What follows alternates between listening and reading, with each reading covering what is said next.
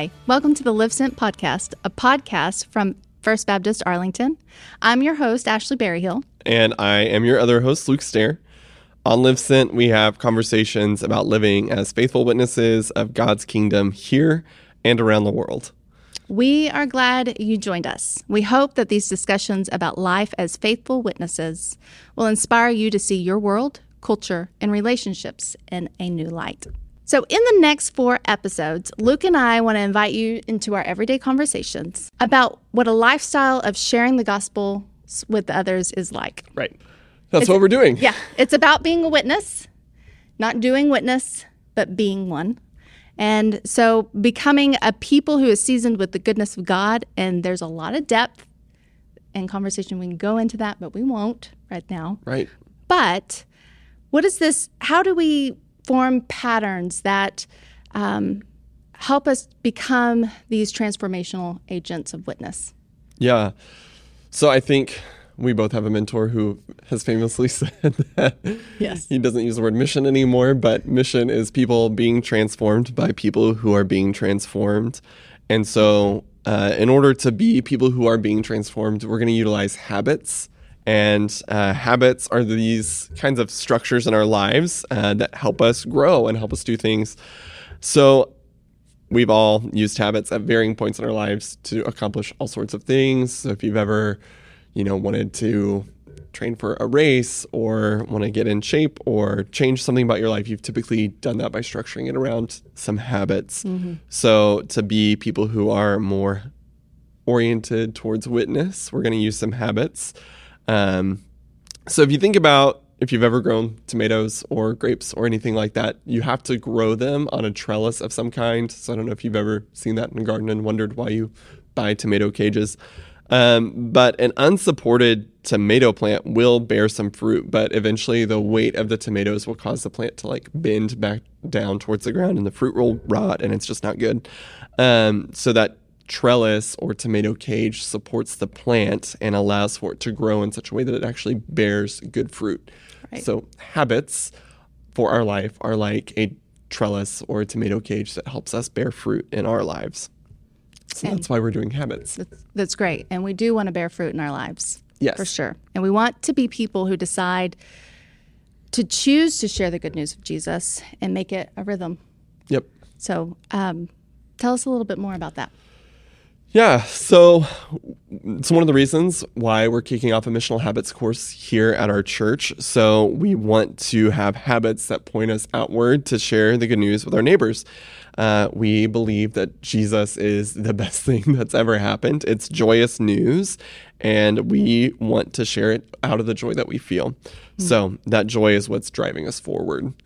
So while we're going to use habits to provide some structure to that, ultimately joy and the joy of knowing Christ is the motivation behind it. So we can say evangelism is really this joyous response of our true encounters with Jesus. Right. And we are changed. And just like the early Christian church, they were overflowing from the joy of the newness of life that they had experienced and they know. And so they were outwardly propelled to witness. Exactly. And so we know that as followers of Jesus, we have this calling to share the good news of Jesus. Mm-hmm. So if you think about in the Gospel of Mark, in Mark 1:16-19, Jesus tells a story, or there's a story of Jesus calling this group of fishermen to be his followers. I'm going to read it.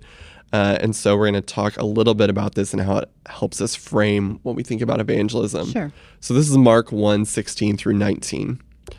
As Jesus walked beside the Sea of Galilee, he saw Simon and his brother Andrew casting a net into the lake, for they were fishermen. "Come, follow me," Jesus said, "and I will send you out to fish for people." At once they left their nets and they followed him. When he had gone a little farther, he saw James, son of Zebedee, and his brother John in a boat preparing their nets. And without delay he called them, and they left their father Zebedee in the boat with hired men and followed him. So that's Mark 1:16-19.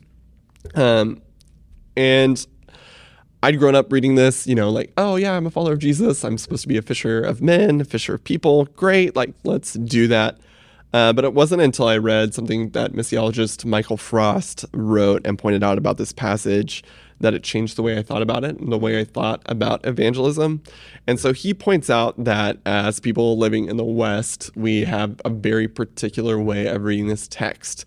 And it's based on how we think about fishing in our culture, which is very much, you think about a person on a boat or on the shore, and they have a rod, and it's got a line, and it's got bait, and they're just standing out there quietly by themselves trying to bait and hook this solitary fish and reel them in. And it's kind of this contest, and you're trying to win over the fish.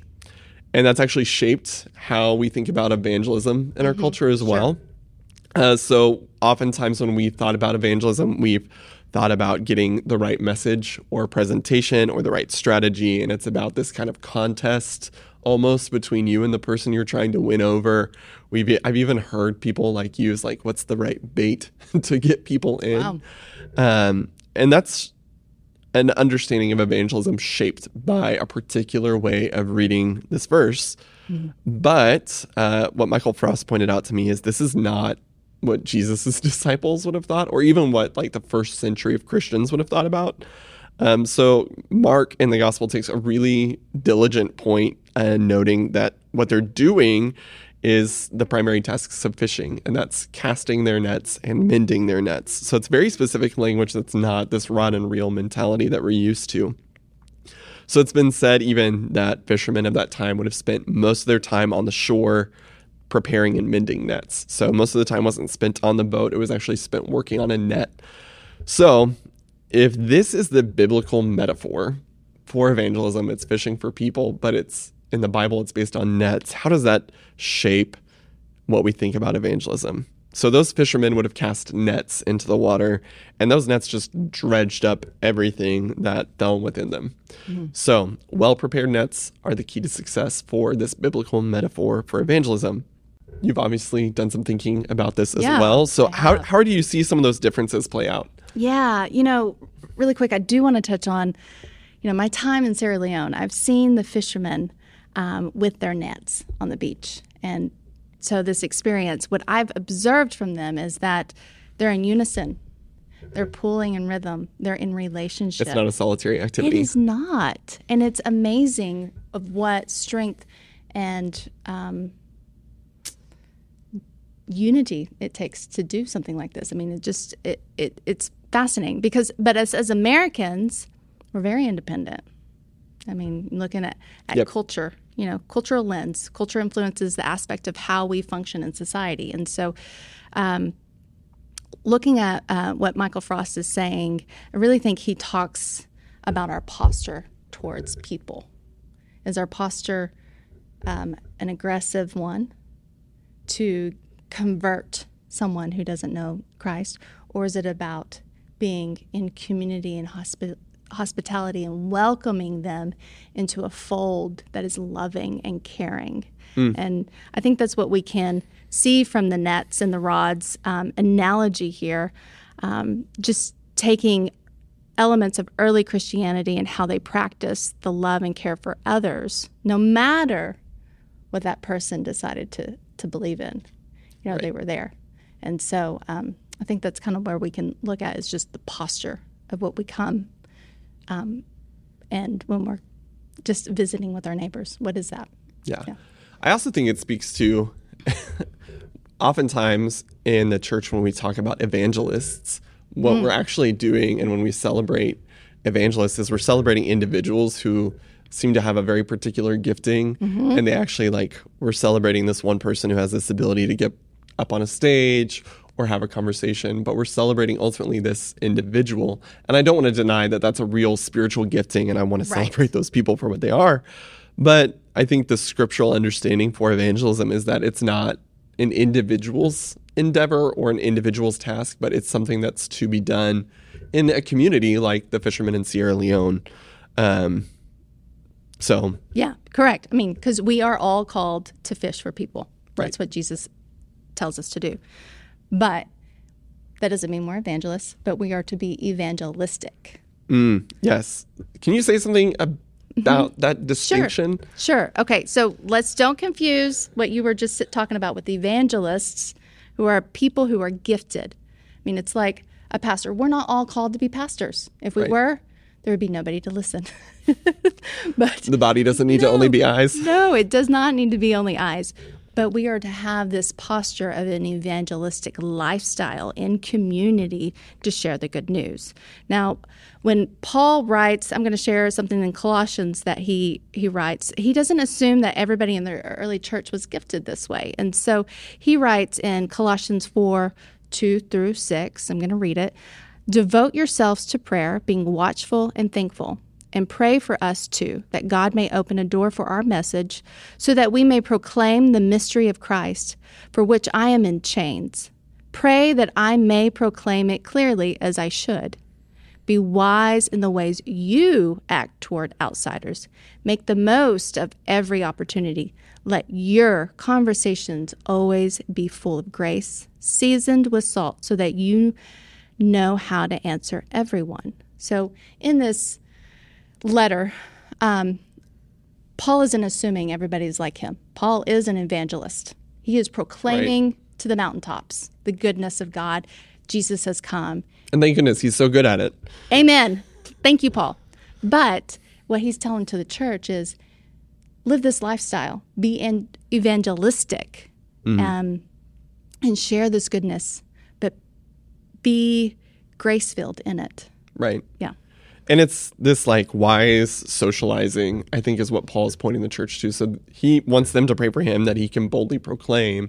But his expectation for the rest of the church isn't that they're just going to hang out and do nothing. It's also not that they're going to do the same style of bold proclamation that he does. Right. It's be wise in how you socialize with people, look for opportunities, and do everything you do in a grace-filled way so that you actually can have opportunities to talk about the gospel. So there's this difference between, as we've talked about, gifted evangelists, these people that we celebrate, versus, and not versus because we're working together, right. evangelistic believers. Mm-hmm. So not everyone is an evangelist, but everyone is supposed to be evangelistic. Correct. I mean, it just helps us to live a life propelled into relationship. So again, before you can do that, though, you have to be first rooted in Christ. Right. This isn't an extra thing we do. We have to be rooted in Christ. And when we are, it's the overflow of our relationship with Christ that comes out into a joyous response for being evangelistic and how we live a lifestyle. And so when we talk about missional habits, what we're talking, and we'll describe those a little bit more in the next episodes, but really what we're looking at is an acronym called BELLS, and it's about blessing others. I mean, we're going to live a generous life. Eating with people. Mm-hmm. Eating is very important. I love to eat. Yeah, we have to eat, but do. It's also a great way to just to get to know people around the table, and Luke will talk about that a little bit more later on. And also intentionally setting time aside to listen to God. Always learning the ways of Jesus. And what I love, Dr. Wiles always talks about, no matter what you're reading, make sure you're always reading the Gospels. You've got to learn the ways of Jesus. Solid advice from a very solid preacher. Amen. Thank you, Dr. Wiles. And then we must learn to live a sent identity. We have to embody this identity. So bless, eat, listen, learn, and sent. Bells. Bells. Ding, ding, ding. So here's some vision casting. Love it. Okay. What could God do in our lives if we surrendered to an evangelistic lifestyle with these habits that we're going to talk about? How might our families' lives change for the better? How might this impact our character, our discernment, our ability to see how God is sending us out into the present? And what would this look like as a church body if we did this together? What could God do? Yeah. And I think that's a big question and an exciting question is what could God do through these things? And so I think about the early church, which had just an explosive period of growth for the first several hundred years of its life. And it was largely driven by people living a lifestyle that was focused on generosity and hospitality and church historian Ian Shaw uses the language that they even gossiped the gospel. So Ian Shaw says this, and I think it's a really good picture into the early church. And he says many Christians traveled either for the express purpose of extending the reach of the Christian message or for their business and employment. And as they went, they could not help telling their faith story. This has been evocatively described as gossiping the gospel. I love that. I do too. I think that's great language. I want all of you, I know the Bible says not to gossip, but I think this is the exception. If you're to that gossiping, rule. gossip the gospel. Gossip the gospel. Yeah. So, and then he says more that curious friends, family members, and neighbors asked questions about the new beliefs of Christians, or they heard a visiting preacher or discussion in a home meeting they had been invited to join. So the evidence, and there's lots of evidence, suggests that the early Christians practiced what they preached or gossiped.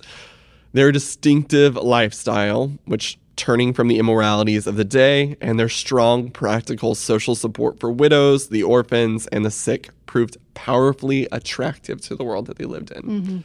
So it was this life of generosity, a life of hospitality, and a life of knowing who Jesus was, having this joyous reaction to it, and just gossiping it to everyone they encountered. Caused this explosive growth of the Christian message throughout the Roman Empire at the time. Can I add something else? I would love for you to add something else. I think we can learn a lot from our persecuted brothers and sisters. Something we forget, early church was persecuted. Exactly. And yet the gospel was exploding. I mean, in the ways of gossiping the gospel. And so I have a dear brother. We have a dear brother, actually, that a Christian brother who is from has a persecuted history. I understand what you're getting at. Okay. He's from a persecuted country. He's from a persecuted country, yes. He came from an Islamic household. He had an encounter with Jesus, and he couldn't stop but share the joy of this with others. And that sharing got him into a lot of trouble. And so his family had to leave. But I think when we're looking at the persecuted church and we're listening to them and seeing their witness, I think that needs to spur us on. I agree. I mean, I think right now we are not going to maybe be in that situation, but their joyous response in such circumstances should really propel us forward when we don't have that circumstance right now. I mean, what can God do? Yeah. And so to give us that extra kind of push to propel us both, I think, outward into our communities, inward into deeper community within our own church, and upward into a more full relationship with God, we're going to explore these missional habits over the next couple of episodes, also through the missional habits class in more depth and detail. But these habits aren't just like, I'm going to practice these for a couple of weeks and then forget. Hopefully they actually really change the way that we live as people. So stay tuned for more. On the next episode, we are going to talk about the first two habits of blessing and eating. So stay tuned. All right. Thanks for listening.